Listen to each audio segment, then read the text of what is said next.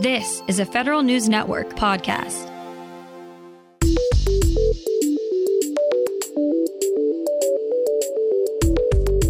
Coming up on today's Federal Newscast, inflation-weary defense contractors get a break from firm fixed-price contracts. The GAO says the Defense Department can do a better job of utilizing commercial satellites. And the Army wants to modify and accelerate the selection process for new commanders. Those stories and more in today's Federal Newscast.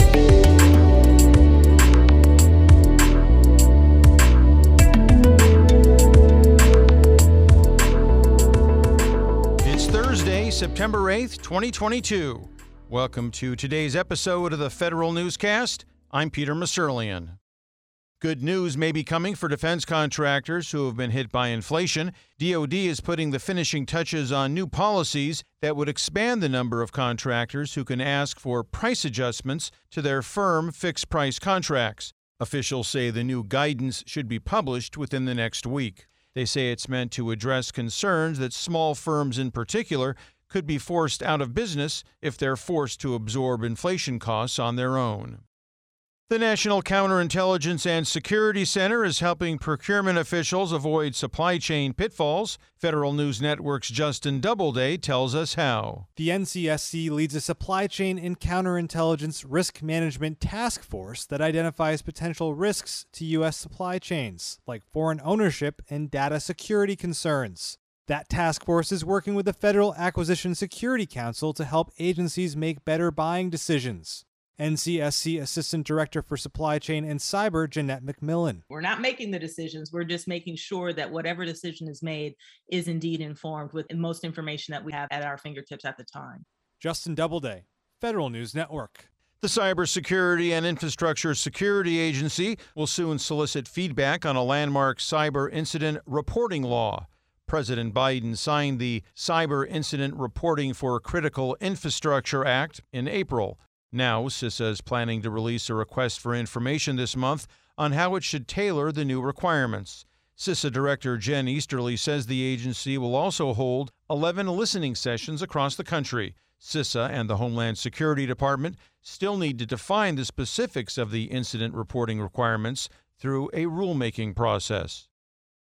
After a handful of accidents and fires, the Navy is elevating how it handles safety concerns. Federal News Network Scott Maucione has more. Just this year, Navy Safety Command became a 2-star operation. Now it's out with new policies and enforcement measures that it thinks will bring the Navy's safety standards back to the proper baseline. The command now has the authority to conduct surprise inspections at most fleet commands. Safety Command officials will also have the ability to stand down certain activities if regulations and procedures are not up to snuff. The command will also work with fleet chiefs to implement best practices and take in feedback that might help the Navy conduct safer operations. Scott Maucione, Federal News Network. The Army wants to modify and accelerate the selection process for new commanders and plans to start a pilot program this year.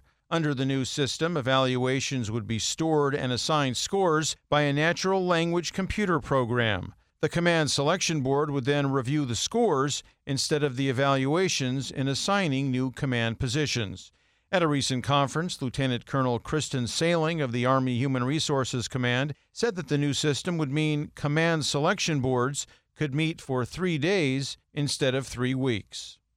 The National Active and Retired Federal Employees Association, or NARF, is getting a new national president. Bill Shackelford starts his 2-year term in January and will be responsible for providing general oversight of and strategic direction to the association. Shackelford, who was once president of the Virginia Federation, retired from federal service in 2006 after a 34-year FBI career.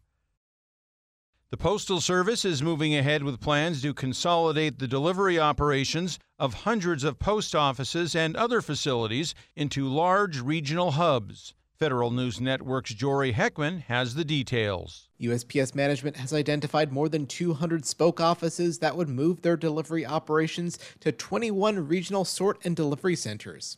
The consolidation will shift letter carrier operations where feasible to these centers. The restructuring will not affect the retail operations of these spoke offices, including P.O. Box service. Some letter carriers whose facilities are affected by this consolidation will have to commute further to work and will have to drive longer distances to and from their routes in their postal vehicles. Jory Heckman, Federal News Network.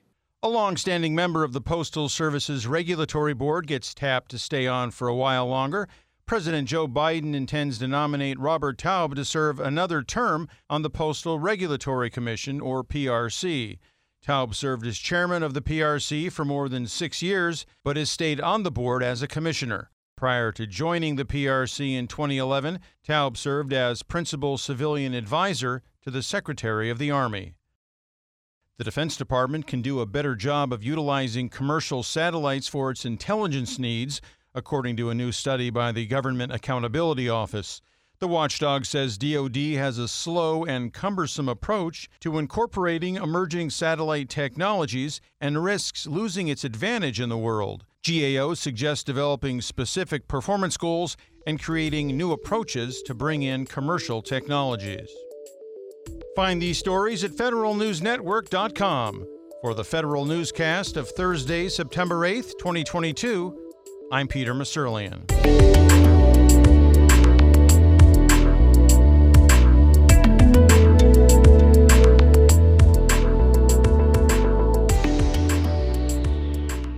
Reconnect with a carpool or vanpool.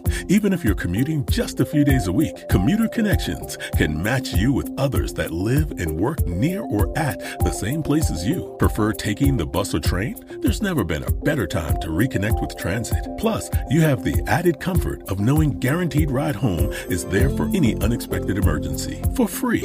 For more options, visit commuterconnections.org or call 1-800-745-RIDE. Some restrictions apply. Whether it's Baker's Simple Truth Turkey or mac and cheese with Murray's English Cheddar or pie made with fresh Cosmic Crisp apples, there are many dishes we look forward to sharing during the holidays. And Baker's has all the fresh ingredients you need to turn today's holidays into tomorrow's memories. Baker's, fresh for everyone. Get more ways to save at the Buy 5 or More Save $1 each sale. Just buy 5 or more participating items and save $1 each with card. Baker's, fresh for everyone.